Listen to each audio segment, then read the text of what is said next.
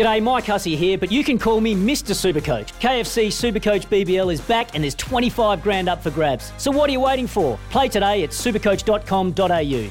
T's and C's apply. New South Wales authorisation number TP/01005. G'day, Mike Hussey here, but you can call me Mr. Supercoach. KFC Supercoach BBL is back and there's 25 grand up for grabs. So what are you waiting for? Play today at supercoach.com.au. T's and C's apply. New South Wales authorisation number TP/01005. Kieran, good morning to you, sir. Welcome into the show. Very busy weekend you've got. Four meetings that I can count up. Yeah, for Ashburton, Alexandra Park, Invercargill and Waikoiti as well. Beautiful. Mate, looking forward to it, Smithy, and it'll be on the tools tomorrow morning with Luke Radich as our guest on the mail run because our good friend Louis is still on holiday. So, yeah, we've got gallops, harness, lots of things going on, and tomorrow night there's actually a huge meeting at Menangle. But, Smithy, the key feature of the weekend is the fact tonight at Alexandra Park and race 8, we see the return of South Coast Arden, and then tomorrow we see the return of Spankham. Now, both horses are absolute top class. They've both won the New Zealand free-for-all before, and are expected to be in the new slot race at Cambridge, the race, for $900,000 on April the 14th. But they're going to start needing to race and get fit and start winning. Tonight for South Coast Arden, it's tricky. He's off a 20-metre handicap over 2,200 metres. It may not sound like a lot, but his rivals will know he's back there. They'll step and they'll run hard, Smithy. Tomorrow, Spankham's in a different situation. He's in a mobile mile, but he's likely to go back at the start and not use his gate speed because it's his first run for the campaign. Trainer Mark Purdon very open in the media this week and saying, look, we're not sure he's ready to win. He's close enough, but we're not sure, so we're not going to drive him as we usually do at the front end of the field. Tricky time of the year to bet, Smithy, when these horses are coming back and they've got bigger goals, but they're still so good they're going to be favourites. So, yeah, interesting for South Coast Arden tonight. The start will be crucial with Spankham tomorrow. I'm rating him a no-bet horse. So, Mick, I'm very fascinated about this event called the race on April the 14th. How many horses will eventually be in that field? How many are in so far, do we know?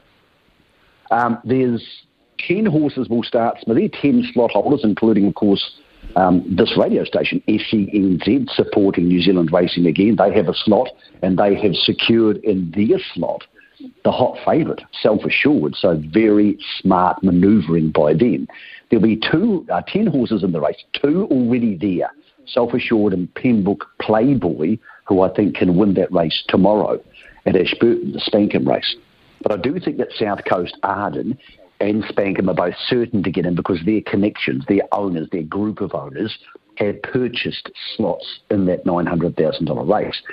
I think there'll be a signing this weekend, which will be released on Tuesday. A very high-profile New Zealand horse will be signed by an overseas major company. And then the horse trading exclusive pun will start, Smithy. There's people offering people their slots, people saying, do you want to come to the race? How much of percentage of the money do we get each? Very, very technical stuff. I would say, Smithy, 5 slots are gone. There's 2 Australian horses who are potential or even likely to come. So maybe there's 3 or 4 more spots. And I would say about 8 or 10 horses who want them. So what's the stake, Mick? What's it worth to win? 900,000 is the overall stake. The winning stake is actually 440 grand, and it's going to raise to $1 million next year.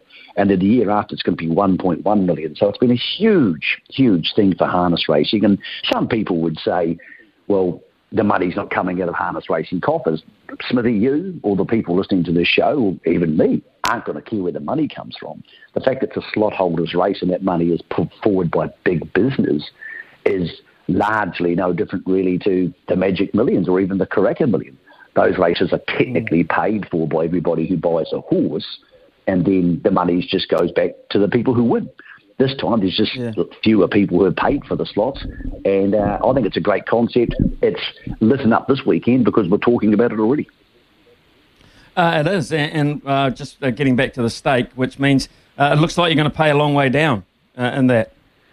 Yeah, you do. You pay a slot costs $75,000, but even if you finish last, that horse gets $37,500 back. So no one can lose too much money, and commercially, it's probably tax deductible as a marketing expense for most of the businesses involved.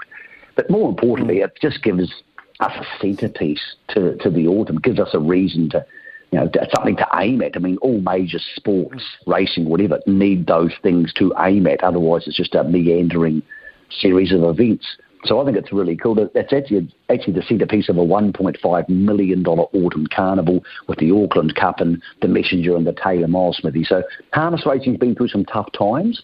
They've had, like all of us have with COVID, but they've also lost some market share because the gallops is becoming so big. But this is what they need to reinvigorate the industry. And I think well done to David Branch and his team at Cambridge. It may not be a mega event this year because of the red light settings. We know that. There will still be people on track and pods, but it'll grow, Smithy. It'll be a very, very big deal next year and the year after.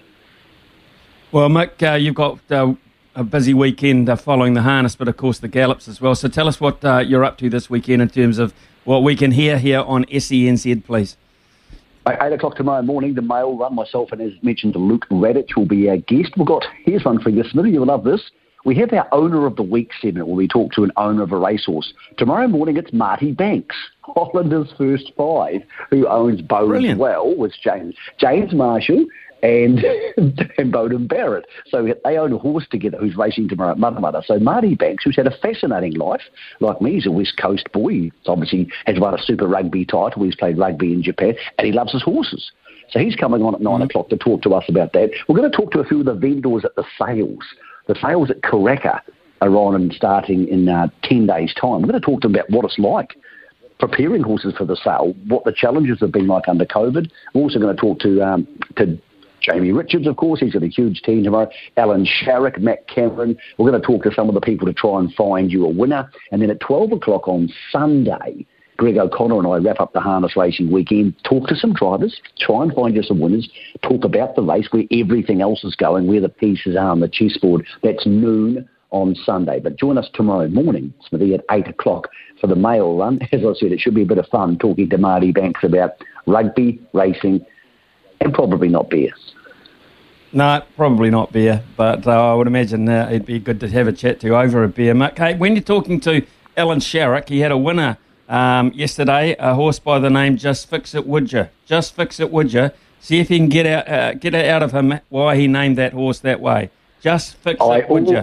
I already know the answer to that, Smithy, and I'm looking forward to getting it out of him tomorrow because, as you know, when you even talk to Alan Sharrock, one thing you always get is blunt honesty. That'll be on the mail run tomorrow. He'll be on about 8:40 in the morning.